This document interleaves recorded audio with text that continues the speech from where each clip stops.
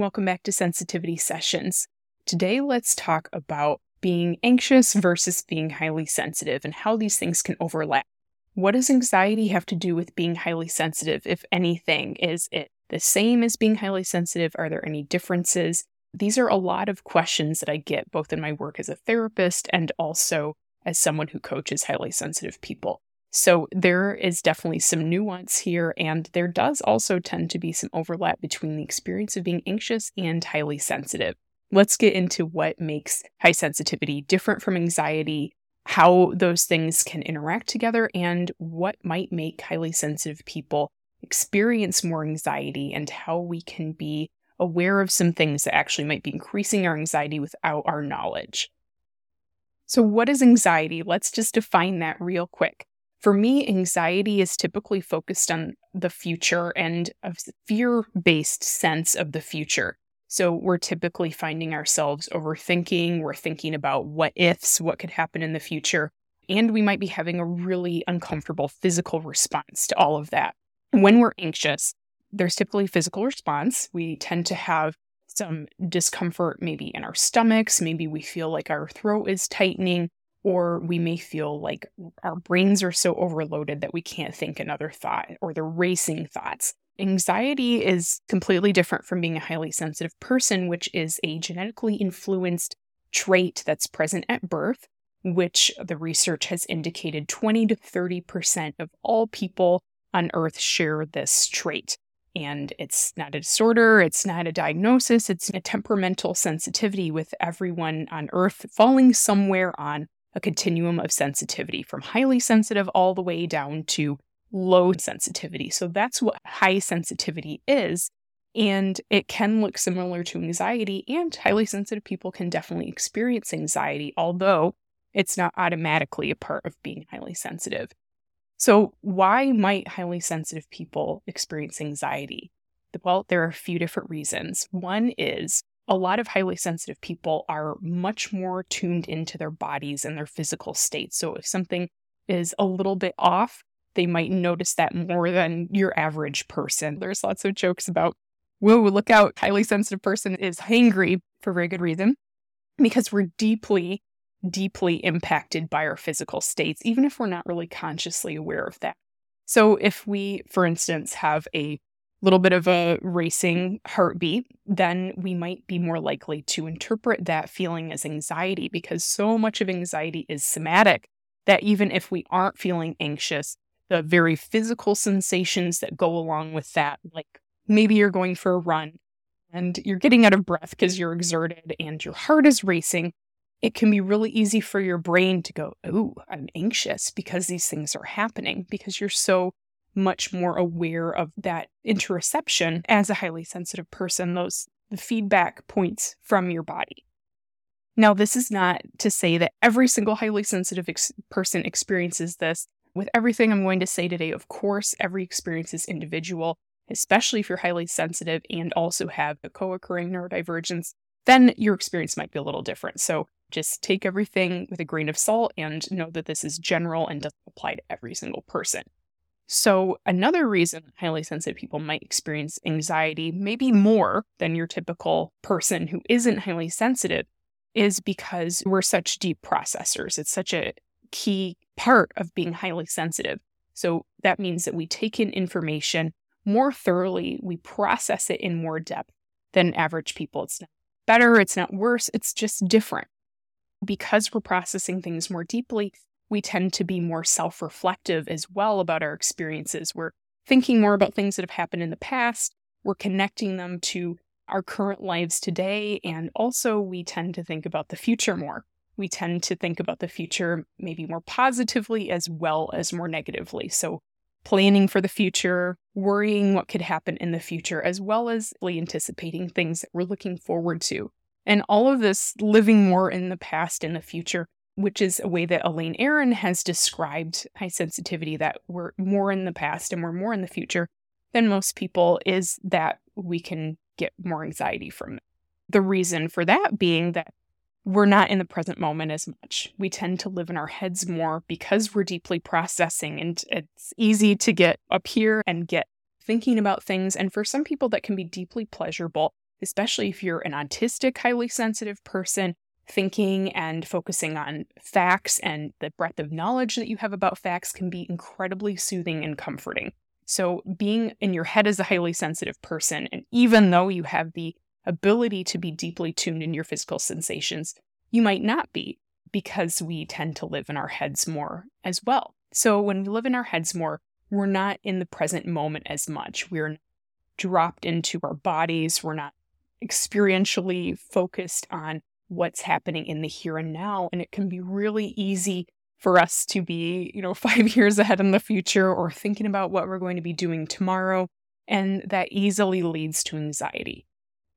And this can be really related to overthinking, because as highly sensitive people, not everyone, but a lot of us really need to take our time making decisions. We need to carefully consider all the facts, and that can lead to overthinking very quickly. We like to have a lot of the information, maybe all the information, in order to make a decision or make up our minds about something even, and how we feel about something. And so we can really get stuck in these loops of overthinking about things, or literally thinking about things, where we feel stuck in this downward spiral that we can't get out of. And then that typically pairs with that physical anxiety I was talking about, where we're feeling those really uncomfortable sensations too. What we might not think of is how this tendency to live more in our heads, a tendency to be more aware of our own physical sensations and deeply processing things around us, it can lead to anxiety, and it can also lead to overstimulation, which is a cousin to anxiety, is how I think of it. If your experience as a highly sensitive person is being more deeply aware of everything around you, then it's easy to get very overstimulated, because you're taking in all of that information, you're deeply processing it, and it can be easy to feel very overloaded by that, which feels remarkably like physical symptoms of anxiety, or even the more mental symptoms of anxiety, where we have the racing thoughts. We find ourselves very irritable and on edge. Sometimes it might not be anxiety, it might actually be overstimulation. So we need to be aware of that really subtle difference as well, where with overstimulation, you might tend to feel it either gradually or all of a sudden, but it's typically in response to too much going on around you. And that's different for every person. You could be in the middle of a quiet library and feel overloaded. It doesn't necessarily mean it has to be a loud environment, although you will probably tend to feel overloaded much more quickly in an environment like that. So when you're taking in all of this sensory data from outside you and your surroundings, you're also aware of what's happening within your body and your own thoughts, your emotions, as well as likely the thoughts that people are expressing and the emotions that people are sharing with you.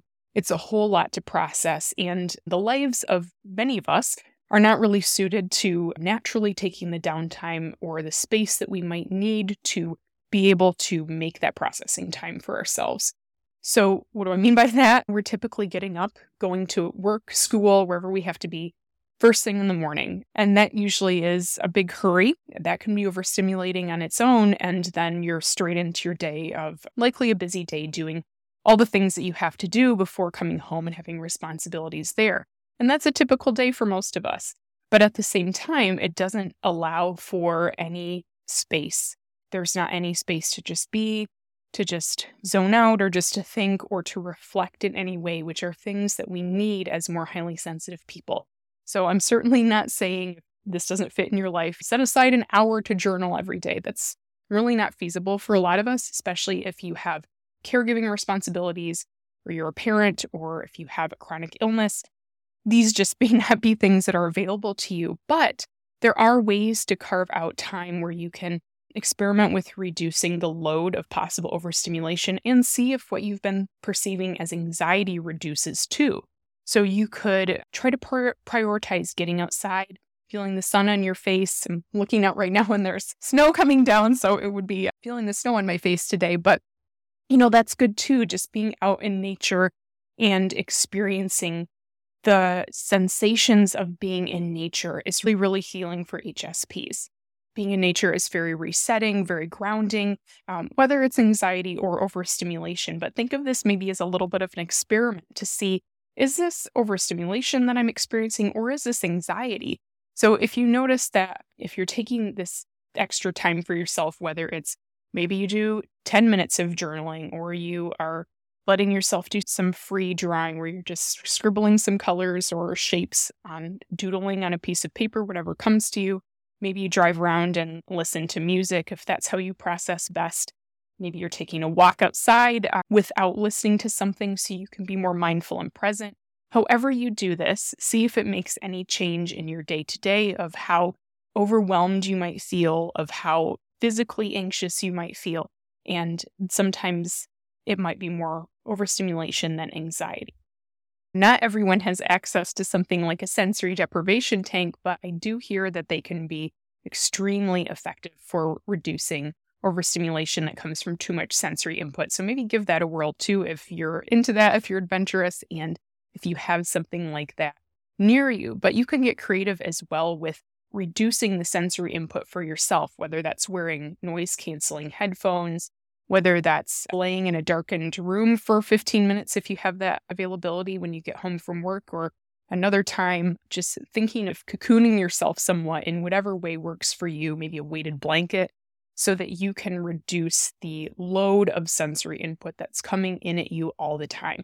So maybe you tend to turn on the TV right away when you get home from work, or you tend to have noise going through the house. And again, there's some ways that we can't control this. For instance, if we're parents, that's really difficult to control the noise level, but maybe that looks like wearing those noise reducing earplugs like Loop. I hear those are an awesome solution for that. Or maybe it looks like not blaring the TV for an hour and just letting yourself have some more quiet, or playing some music that you enjoy instead that's going to be in the background and you're not going to be overly focused on the words.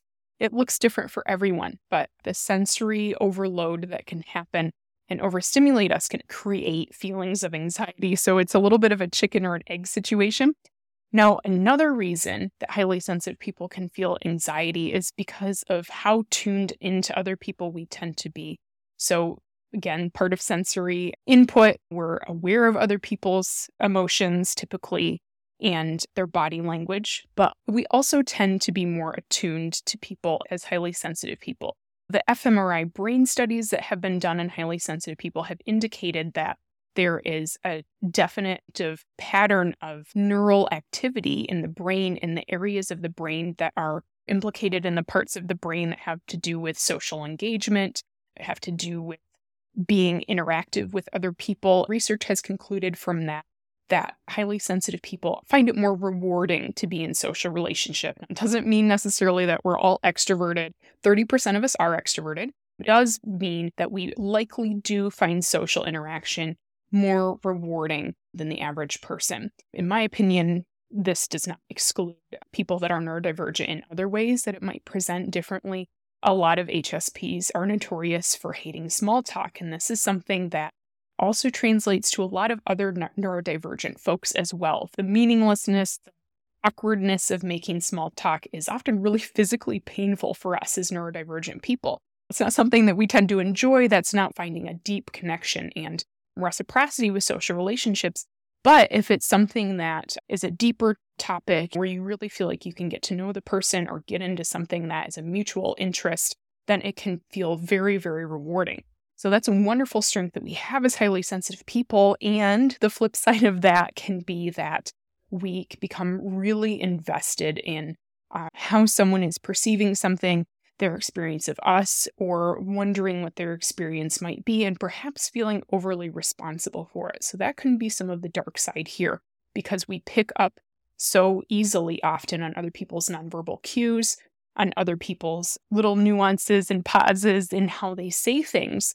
We may over-attribute things to them and think, for instance, that they're angry with us, that they're not enjoying the conversation, or we may start to actually feel in our own bodies some of what the other person is going through, especially if we're particularly empathic, which is different from being empathetic. And being empathic, some people might call it being an empath.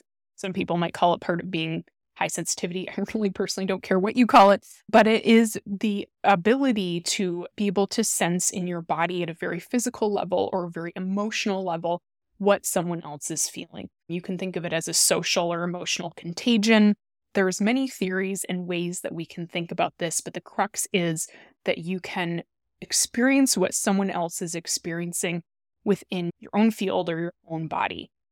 And that's contrasted with being empathetic, where you can either put yourself in someone's shoes or you can think how you would feel in that situation, whether that's at a feeling level or whether that's at more of a cognitive level. That would be empathy. But being empathic is you're literally experiencing a part of what they're going through, and it can be extremely uncomfortable and extremely overwhelming, especially if we grew up in a situation where we needed to be really attuned to other people for survival. Not saying that being empathic is caused by trauma, but there are situations where that natural attunement, that natural empathic ability is going to absolutely be more reactive than if you didn't have a traumatic experience. And this can cause quite a bit of anxiety for us for a couple reasons. So because of the overstimulation front, it can be overstimulating to be wondering, are these my feelings that I'm feeling? Are these someone else's? Or, whoa, that's really heavy. Now I feel like I'm carrying this from the other person, or I'm worrying about what their experience is. We can also get really in our heads about that, which is the straight up anxiety part of that, where we're wondering, what are they thinking of me right now? Did I say the right thing? Did I just put my foot in my mouth? Do they want to see me again? All of these things that we're thinking while we're having the conversation with someone. So it may be hard to be in the present and focused on what the other person's saying, having space to respond to them. We may find ourselves already thinking of what we're going to say to respond and wanting to craft either the perfect thing to say or something to say that is good enough. And that takes us out of the present moment of connecting with another person, which produces anxiety. And one final sidebar on being attuned to other people. So a pitfall that we can fall in as highly sensitive people is prioritizing other people's needs at the expense of our own. So especially when we are more empathic and we can sense what other people need, or we can sense their emotions, we can actually become incredibly over-responsible for other people's experience, especially if you've been in a situation growing up where you really needed to be the emotional regulator for a home, or you needed to be the mediator between your parents, or maybe between a sibling that was the one acting out, the symptomatic kid in the family, and you felt like there was no space for you to have emotions. If you've been in a situation like that or similar, then it is much more likely that you would tend to feel overly responsible for other people's emotions. And when we can feel other people's emotions, or we can pick up on their nonverbals and we start to experience those ourselves, it can make us very uncomfortable. And we may want it to stop just because we want ourselves to stop feeling so uncomfortable as well. There's nothing bad about that. It doesn't make you a bad or a selfish person if that's your experience, but it does mean that there's some over-responsibility taken there. And the good news with that is that we can definitely shift that, and it's not something that we have to be stuck in forever.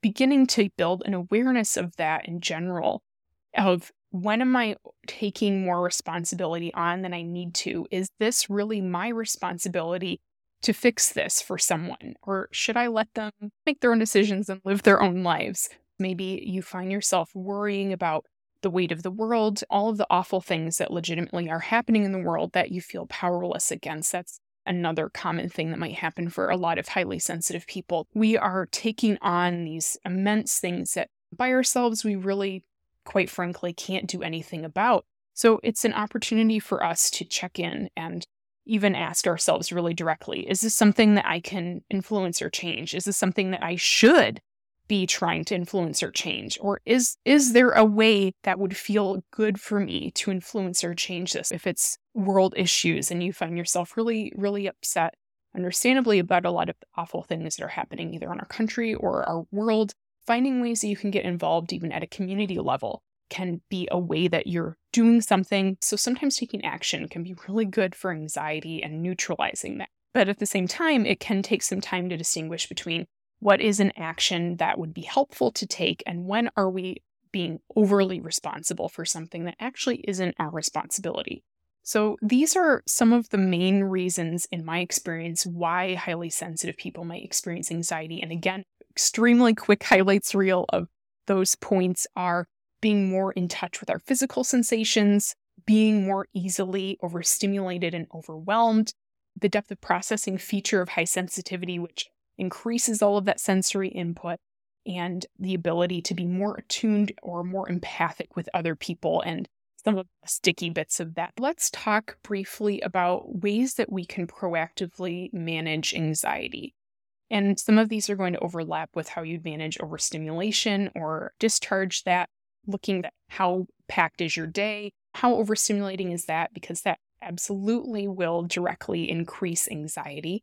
Or what are some practices that you can have sprinkled throughout your week? Maybe you enjoy yoga, or maybe you enjoy running or walking or some other activity that involves moving your body. Maybe you like hula hooping, swimming. Now, that's obviously if you are completely able-bodied and you don't have any kind of a physical disability. If that is the case for you, then any way that you can become mindful of your body, and not in a way where it's like tuned into the sensations that you're feeling. You might notice that and let that pass without trying to attach to it too much. But putting yourself in a different location, going outside if you can, and feeling the breeze on your face, being mindful about what does that feel like? What do I notice right now that my body is feeling in this new environment? Also, breath work is incredibly powerful for anyone. So that is a way that we can move our body in a very internal sense. So if we can focus on taking a deep breath through the nose and breathing all the way into your diaphragm, or you can think about it like breathing in until you see movement in your stomach. So you can literally put your hand in your stomach and breathe in until you feel your stomach push out, and then breathe out and imagine that your belly button is going back towards your spine more. Those are ways that we can really promote calm and decrease anxiety, because so much of the anxiety experience is physical and it's somatic.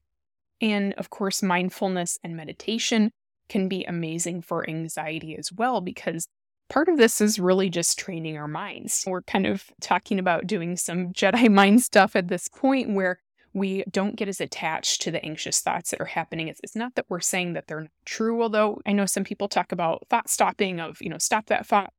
I don't really love that personally, but if it works for you, absolutely do that. My approach that I prefer personally is more of a meditative one of noticing the thoughts and trying to let them pass through your mind, acknowledging that they're there. Because if we try to stop something and we try to just push it down, it usually comes back even stronger and more powerfully. And it can even look like an obsession of some kind where it's an intrusive thought.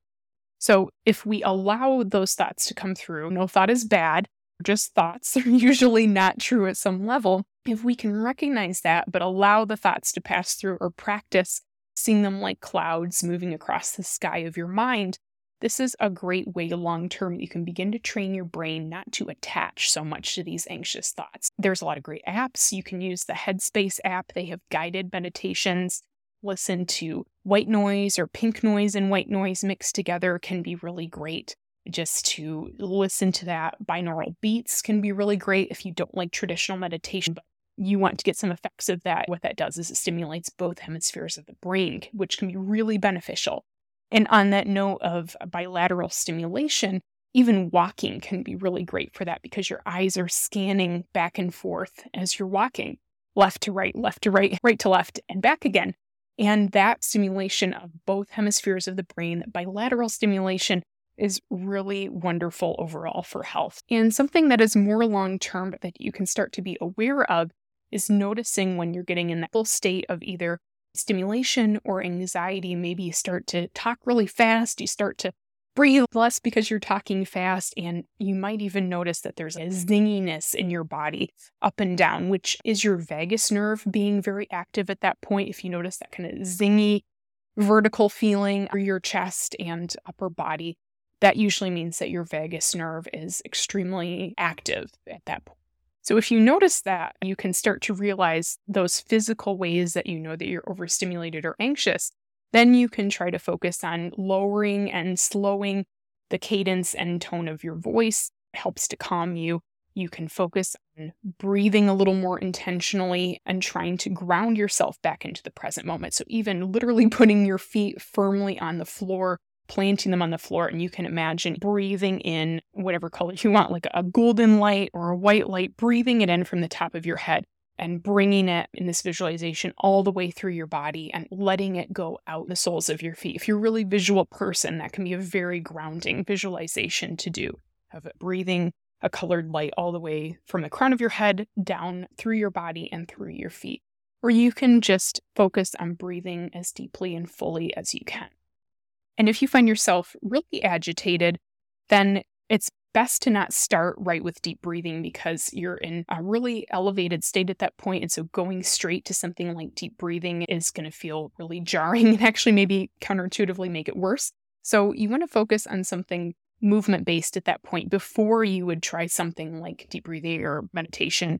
Those are if you're starting to notice that you're feeling a little overstimulated or a little anxious, but it's really heightened yet. So if it's really heightened, doing things that are more about getting energy out. So this might look like going for a power walk, or maybe you shake all your limbs out and bounce on your toes a little bit or bounce on the balls of your feet. This is a way that you can get some of that extra energy out because it's going to feel way too jarring to go straight into trying to meditate if you're really actively anxious. So think more of movement to move some extra excess energy, nervous energy through your body in those situations. It'll be much more helpful. So to recap all of this, anxiety can be a very prevalent thing for highly sensitive people. And while it's not the same thing as being highly sensitive, and not all highly sensitive people are anxious, it is a really common experience for a lot of us to be anxious, either lifelong or for more critical, stressful parts of our lives. So if you can become aware of what overstimulation feels like for you, if it feels different at all from anxiety, and have some tools that work for you to help both bring anxiety down in the moment and also try to prevent it from ramping up and getting really bad, it can go a long way. So I hope this was helpful for you about the intersection of anxiety and high sensitivity. If you found this episode helpful, please subscribe and leave a review. And I will look forward to talking with you next time on the next episode of Sensitivity Sessions. Bye for now.